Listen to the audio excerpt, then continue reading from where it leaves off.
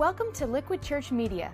The message you're about to enjoy was originally delivered live at Liquid Church by Pastor Tim Lucas. For more content, log on to liquidchurch.com or visit one of our campuses in the New Jersey metro area. liquidchurch.com, where truth is relevant and grace wins.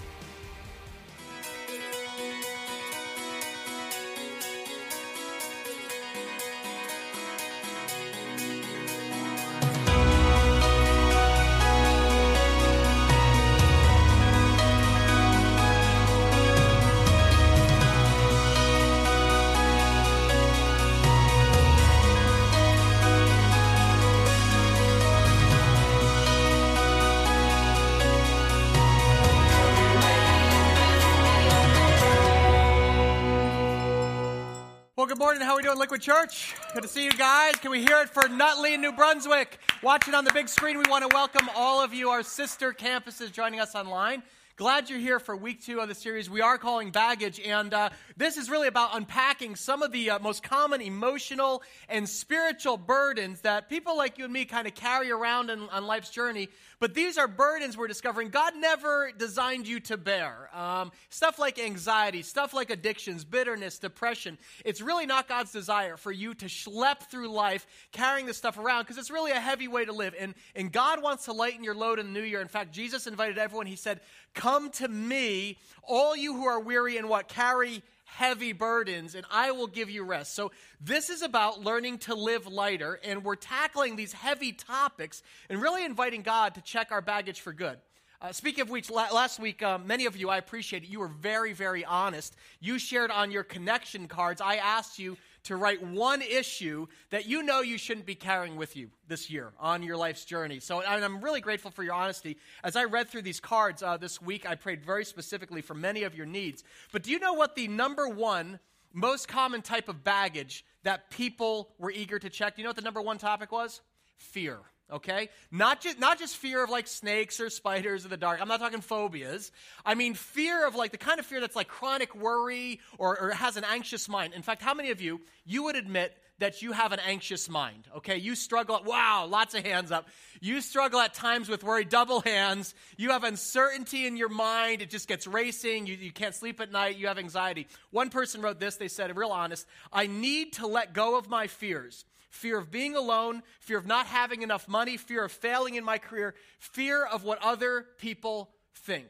And that's really honest. And you know what? We all have fears. I certainly do. In fact, this may sound kind of silly, but do you know what my biggest fear is? Candidly, dirty little secret, your pastor, roller coasters. I am scared to death. In fact, here's the deal. When I go on a roller coaster, I scream like a little girl. It's like a high-pitched kind of shrieking. I'm not kidding. This summer, we took our staff here at the church to Great Adventure. And you know how they snap a picture of you on the roller coaster when you're plummeting down? Take a look. You got Pastor Ryan, who's shrieking, right, with delight. Lauren is laughing. Look at Pastor Tom. He's screaming, "Bonsai!" right? And I'm about to puke, okay? That about captures it right there. I screamed so loud, I lost my voice for an entire week. I am not kidding. 5 days, I actually lost my voice. So I have a fear of coasters. I'm trying to face my fear, and this was a setback. Now that's, again, kind of a funny fear, but the kind of fears that I want to talk about today, not so much.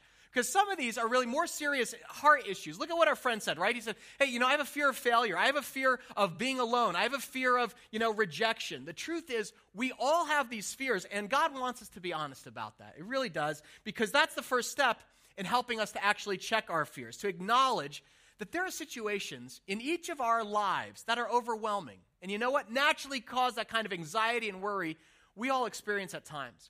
What I want to do today is this. I want to look at a passage of Scripture where Jesus directly addressed this issue of fear head on. As you know, the disciples were not the bravest bunch of guys in the world. In fact, the disciples were often quite cowardly. They were always worrying about what other people thought, or how are we going to feed all these people, where are we going to get our next meal from. And in Mark chapter 4, they have an experience that really rocks their boat. In fact, quite literally. So what I want to invite you to do, all our campuses, would you take your Bible, turn with me to Mark chapter 4. This is on page 697.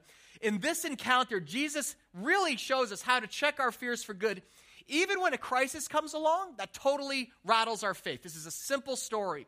And even if you haven't been in church a while, you might be familiar with it. Let's read this. Mark 4, we'll start at verse 35. It says this, "That day, when evening came, Jesus said to his disciples, his followers, 'Let us go over to the other side of the lake.'" They're actually on the Sea of Galilee at this point. "Leaving the crowd behind, they took him along just as he was in the boat. There also were other boats with him." Now look at this, verse 37. "A furious squall came up, and the waves broke over the boat so that it was nearly," what's the word? "Swamped. Jesus was in the stern, sleeping on a cushion. The disciples woke him and said to him, 'Teacher, don't you care if we drown?' And he got up, rebuked the wind, and he said to the waves, 'Quiet, be still.' And then the wind died down, and it was completely calm. And he said to his disciples, 'Why are you so,' what? 'Afraid? Do you still have no faith?' They were terrified and asked each other, 'Who is this? Even the wind and the waves obey him.'" Now, just stop right here. I'll just quickly ask, how many of you are boat people? All our campuses, hands up if you're a boat people, you like Jersey Shore, okay, kind of thing. All right, this is interesting, okay, because Jesus and the disciples, they set out to cross the Sea of Galilee, which is not a sea, it's not an ocean, it's actually a really large lake. And here's the unique thing about it. It is 700 feet below sea level. In other words, it's surrounded by towering cliffs. So here's what that means. It's a natural wind funnel. Cold air comes rushing down, and when it hits the water, all of a sudden, this lake that's completely calm can be suddenly churned up and turned into a surging sea in a matter of moments. And that's exactly what happens when these disciples get into the boat with Jesus. A furious squall. The water becomes angry, comes up. The waves broke over the boat, so it's nearly swamped. Now, sailors have a name for this kind of thing. It is called a rogue wave. Most waves are 3 to 4 feet tall, but this one comes along and it's about 20 feet tall and nearly swamps them. And rogue waves are a sailor's worst nightmare because they come out of nowhere.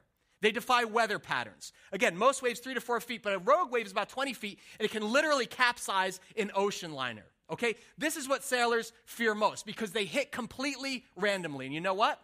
That's a picture of our life, isn't it?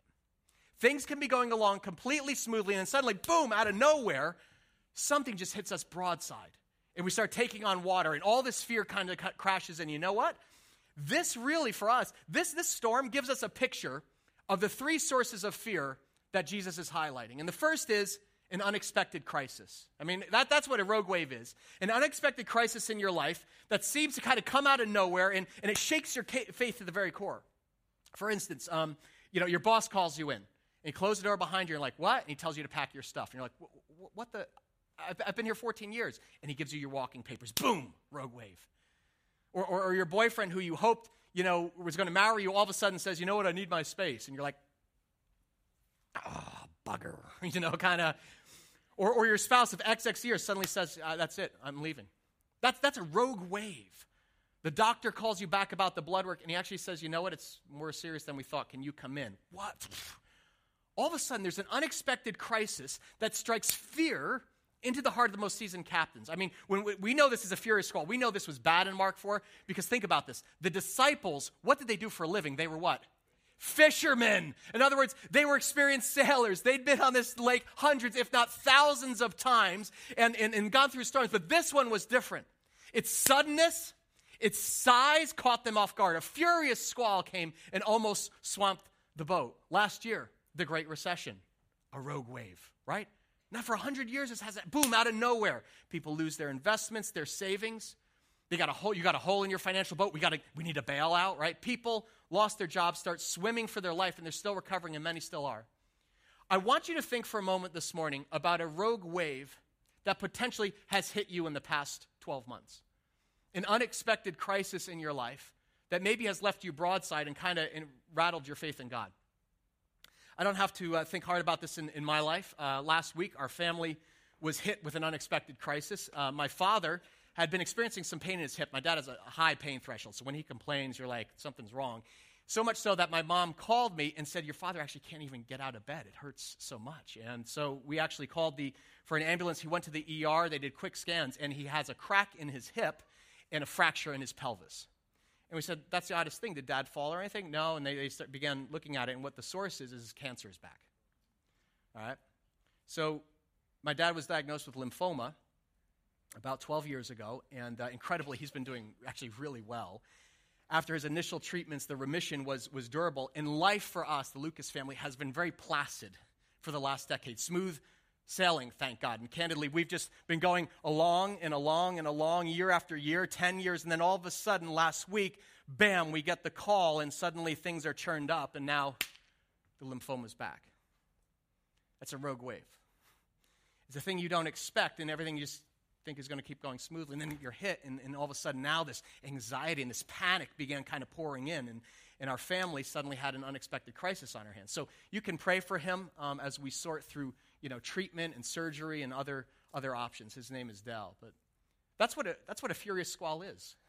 It kicks up out of nowhere, and all of a sudden it creates this churn. All this anxiety and alarm comes pouring in. The waves break over the boat, which is really the second source of fear. Do you see this? Overwhelming circumstances. The waves keep coming. In other words, you get hit over and over and over again, one after another. Someone actually wrote this. I appreciated this honesty. They said, my husband moved out about 3 months ago, and the kids and I are living in a rental house that is scheduled for foreclosure.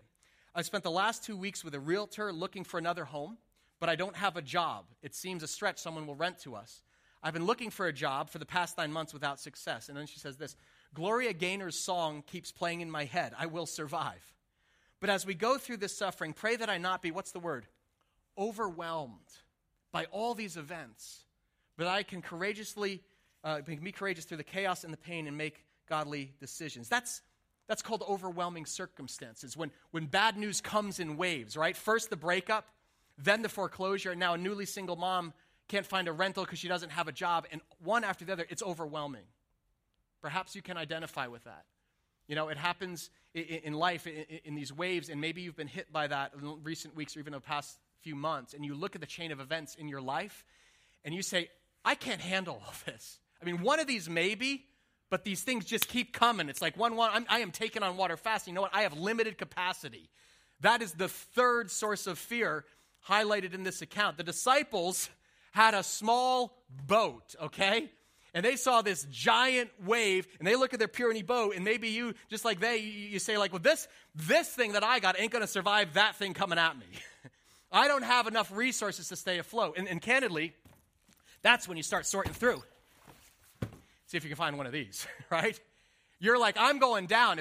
If somebody doesn't preserve my life. It was interesting. After last week's service, I had a guy come forward, and I said, how can I pray for you? You know what he said? He said, Tim, I'm drowning in debt. Those were his exact words. He's drowning in debt, and he's afraid. He's not alone. A lot of people in our church feel over their heads financially. I mean, material need is one of the most common sources of worry and anxiety. If you're in debt or you're unemployed, your mind just starts racing. Like, how am I going to make my mortgage? How am I going to put food on the table? How am I going to pay back my loans? That fear is real, and it can be paralyzing because the bills come in one after the next, and you try to swim for shore, stay above water, but it feels overwhelming. And think, God, I just need a bigger boat. Really? Have you watched the news this week? Was that crazy to see? A Costa Concordia cruise ship, literally a skyscraper in the sky, runs aground in Italy, over 4,000 passengers, and now over 30 dead because of a rock, a little bit of showboating. Images like this show, it's not about the size of your boat. Sometimes overconfidence causes us to make actually poor choices, and the results are overwhelming. What's disturbing to me is how the captain of this cruise ship, what did he do? He panicked. He abandoned ship, right? Because all of a sudden, he's actually under arrest and under investigation because he hits this submerged rock, and suddenly this invincible ship has all this water pouring in the hole, and he freaked out. That's what fear does. Panic clouded his mind, and we respond poorly because it causes doubt in our hearts, and we begin to question God. I mean, let's just be honest. What's your natural reaction when you're hit with a rogue wave? I mean, we wonder where God is. Look what the disciples say in verse 38. This is amazing. Teacher, let's say it together. Don't you care if we drown? You can almost hear the panic in their voices. Rogue waves have that effect. They strike fear in our heart because we say, this could be it. This could be the thing that takes me under. And the truth is, when we're hit with a rogue wave, we often assume that God doesn't care. All our doubts kind of flooding to the surface. Even if you have a strong faith, let's just be honest. When we're hit broadside with a scary situation, the most natural thing is to kind of say to God, don't you care about me? Why aren't you doing anything? I mean, if God is really good and he sees this bad thing happening and he has the power to change it, but he doesn't, why trust him? You know, just being honest, some of you came in this morning and you're thinking this. You can complete your own sentence. God, don't you care if my marriage falls apart? God, don't you care if I don't find a job? Don't you care if we lose our house? God, don't you care if my kids go off the deep end? Or God, don't you care if we can't have kids? We may know intellectually that God cares, but we're perplexed by his seeming indifference to the rogue wave. I mean, you want a scary question? Where's Jesus at this moment? Look at verse 38.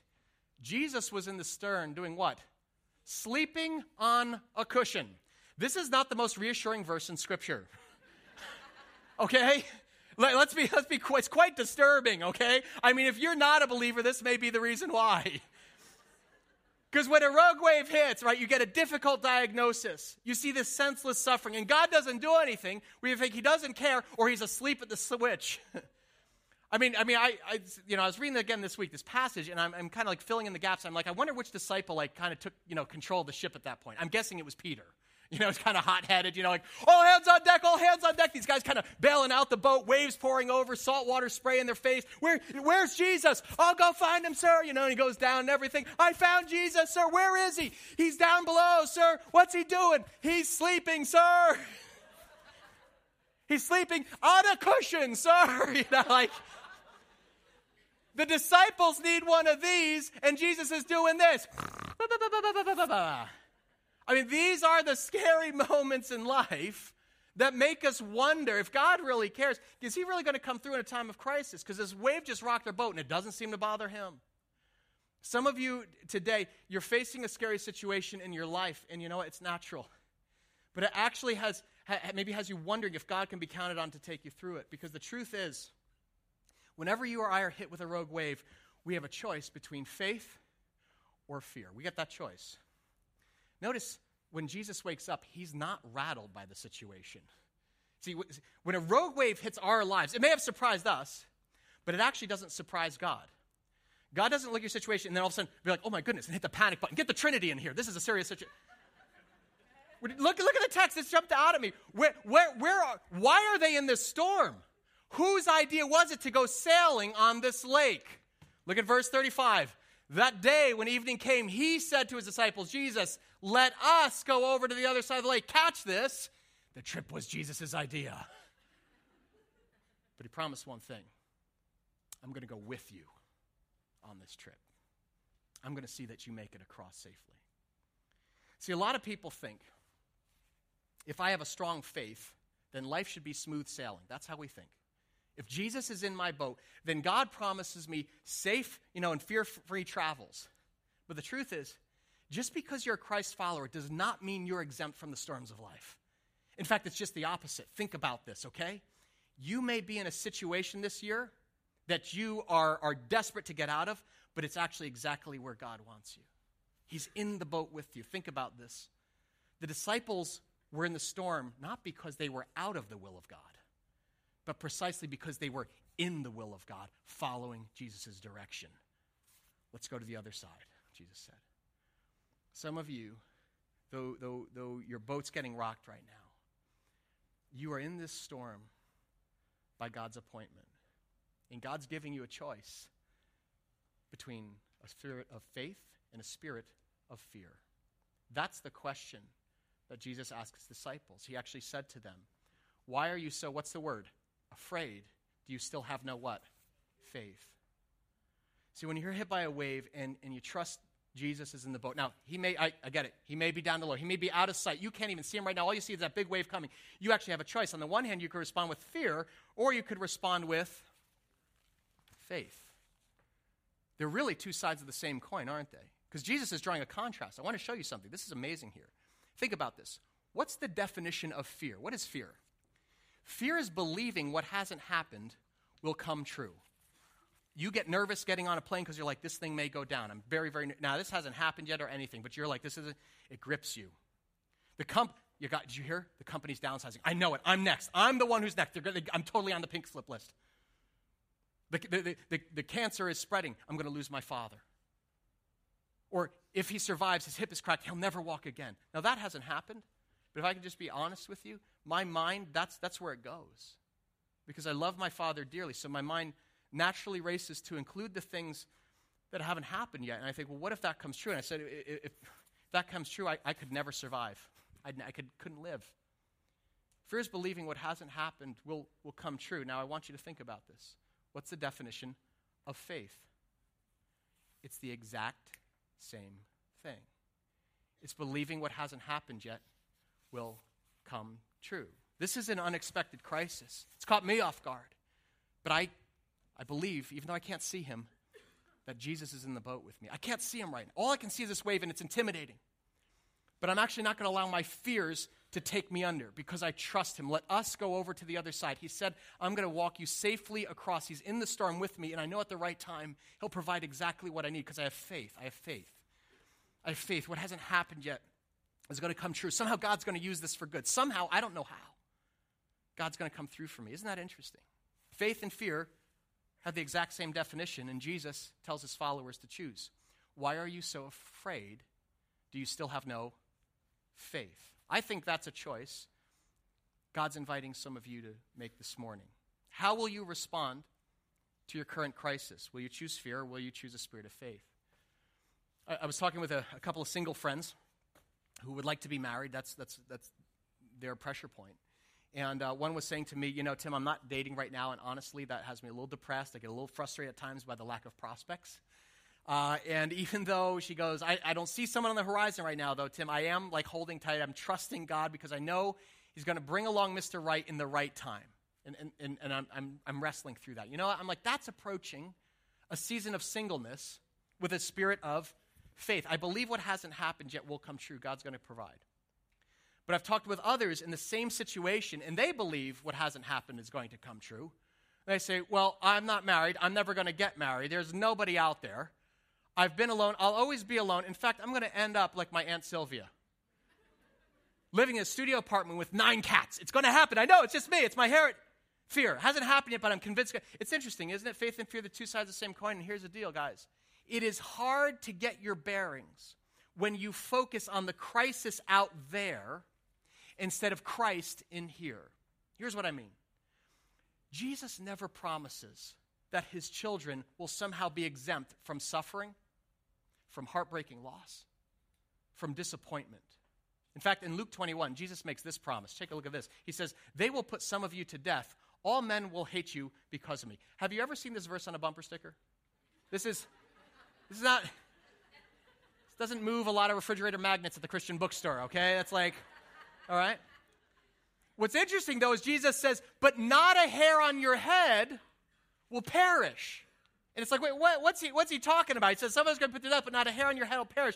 In other words, he's saying, you know what? Faith doesn't mean you're exempt from tragedy, from devastating loss and painful situations. Rogue waves are a part of life, but they test our faith. And in the middle of it, Jesus says, but not a hair on your head will perish. In other words, there's something deeper inside of you that is in the grasp of God's loving control that they can't touch.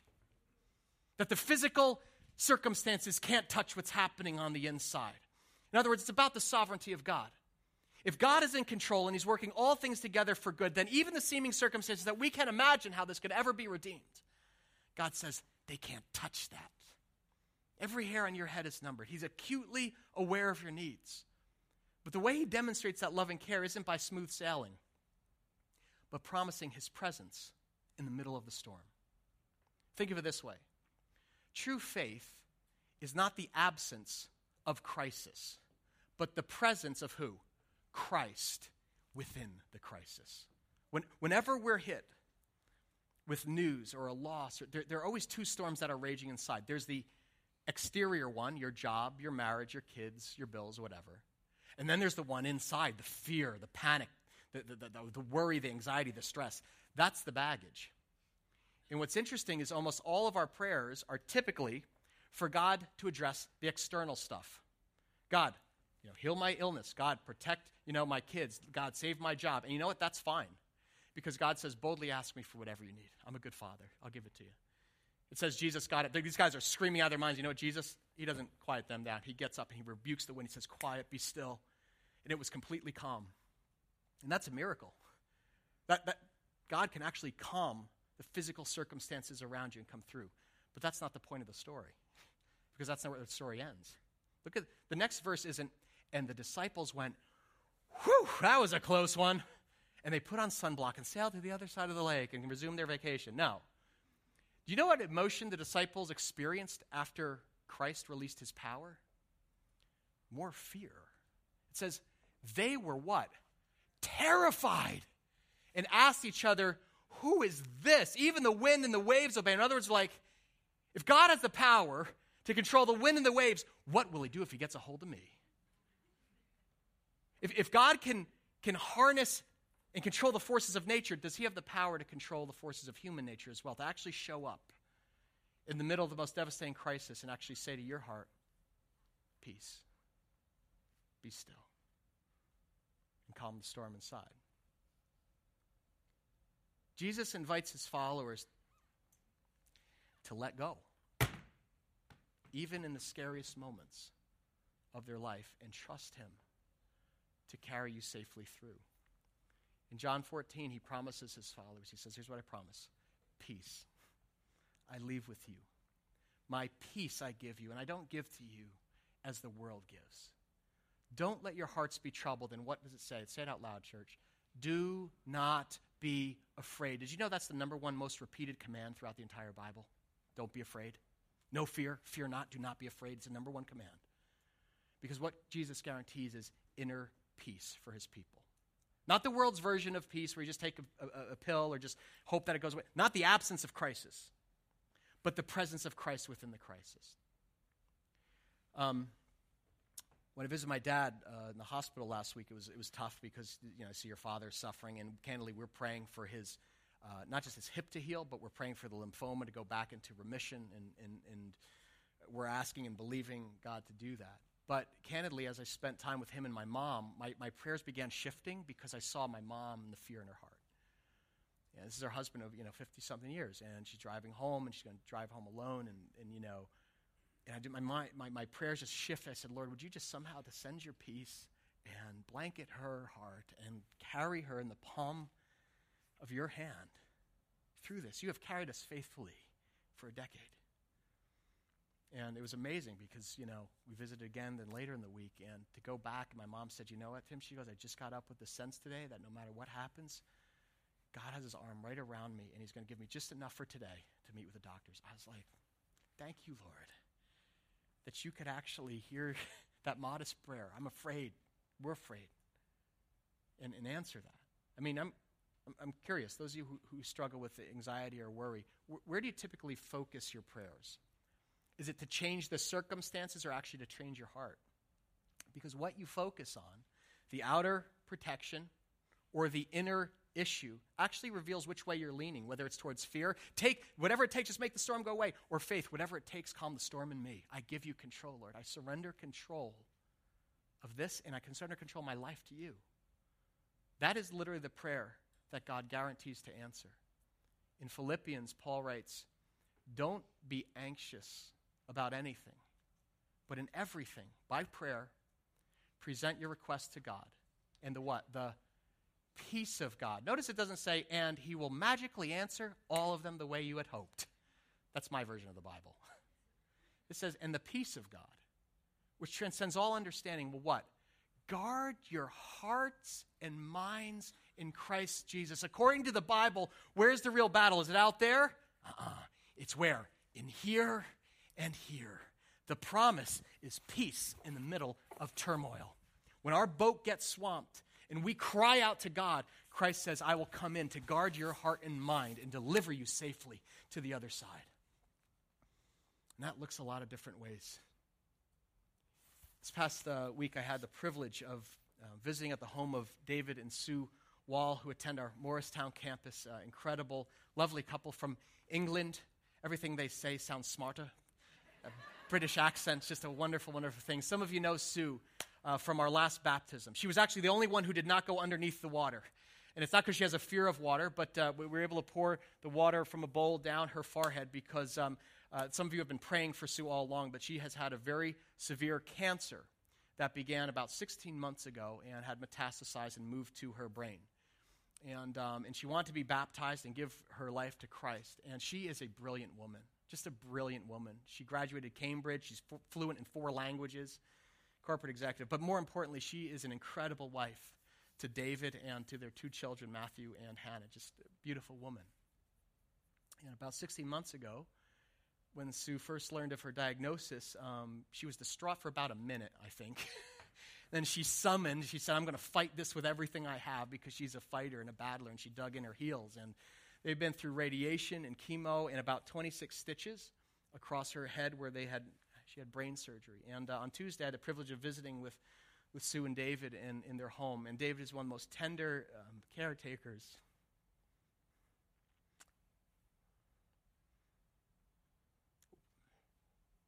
I've ever seen on this earth. The way he cared for his wife. I see Jesus more clearly because of you, David. And I went to visit them because Sue is at the end of her cancer journey and was preparing to go home to be with Jesus.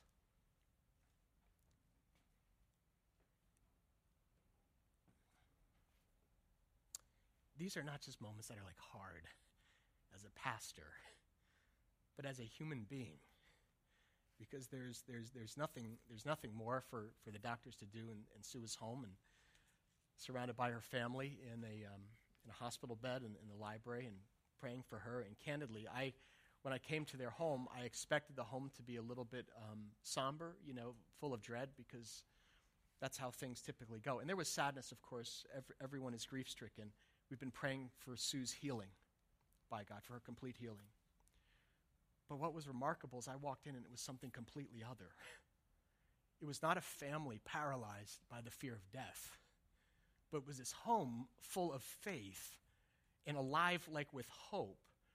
We went in and we're standing around Sue's bed with David, and all of a sudden the doorbell rings, and in walk Dan and Debbie Bove, and here they are, and then all of a sudden the doorbell rings again, and then the McNamara's come in, the doorbell rings again. In about 20 minutes, the doorbell rang about 6 times, and suddenly there are 18 people. I'm like, David, this is overwhelming. He goes, this happens every night.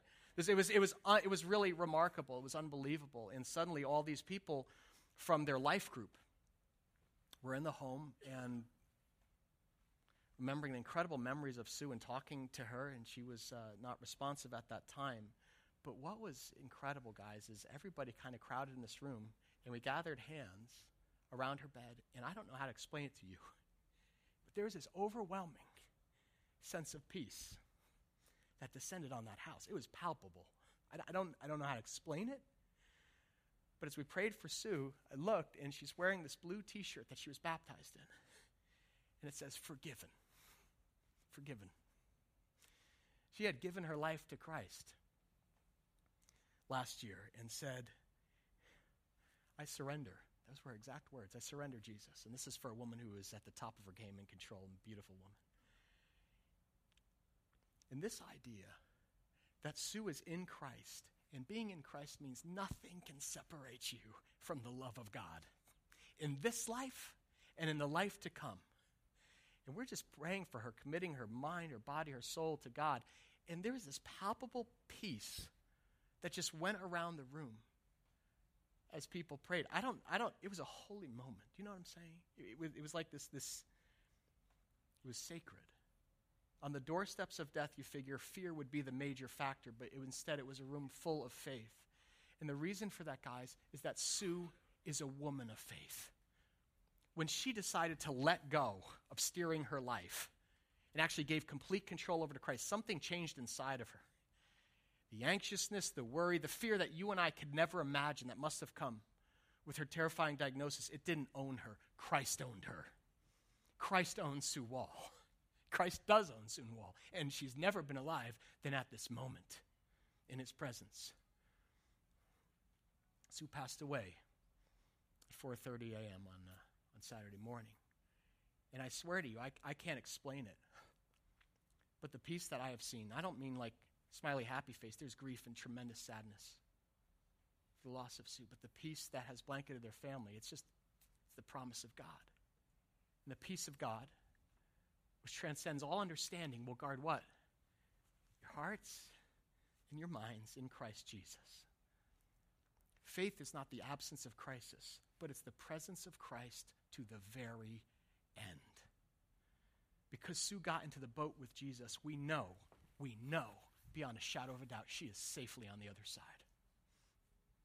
She is seeing Jesus more clearly right now than any of us can even imagine. She is more alive than she has ever been. We know.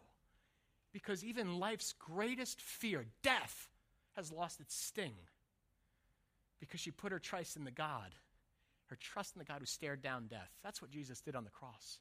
He took all our fears, all our flaws on himself, and went down with the ship. And he was raised back to life 3 days later because he trusted the Father to bring good out of evil. And that's why Jesus can promise to give you a peaceful life to anyone who asks.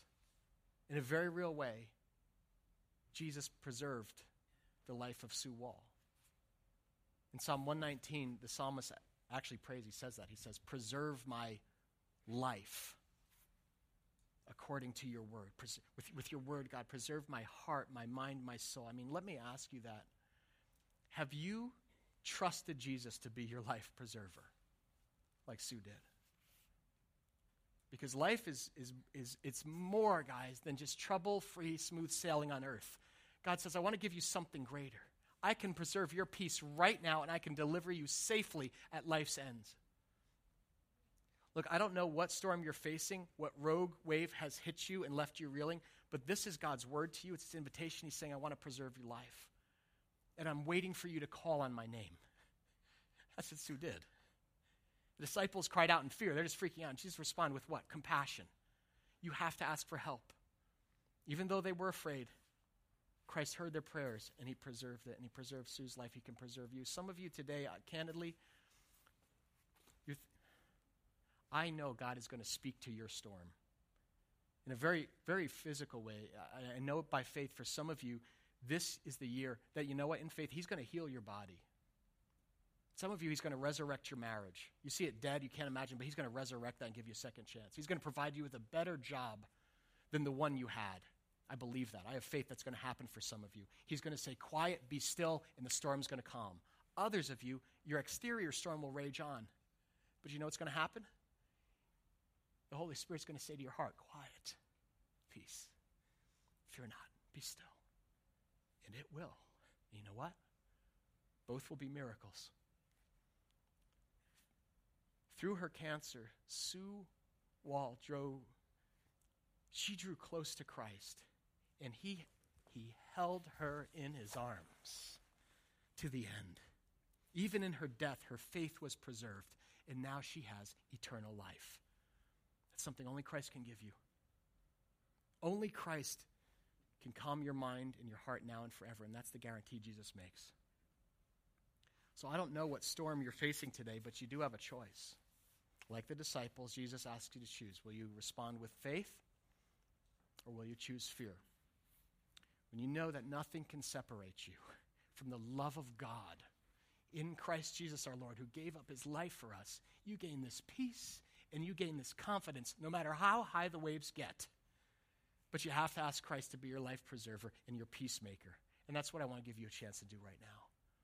Just to cry out to God where you are, all our campuses. I want to give us a chance just to pray, create a little holy moment here. Can we bow our heads? Let's do that right now, okay? All heads bowed.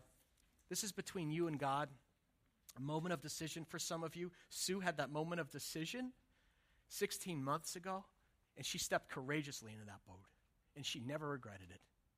Christ was with her, and now she is with Christ. Let's just take a moment to pray. Father, I thank you right now just for the men and women at all of our campuses. Lord, we come to you with hearts that are full of fears and doubts and gaps, God.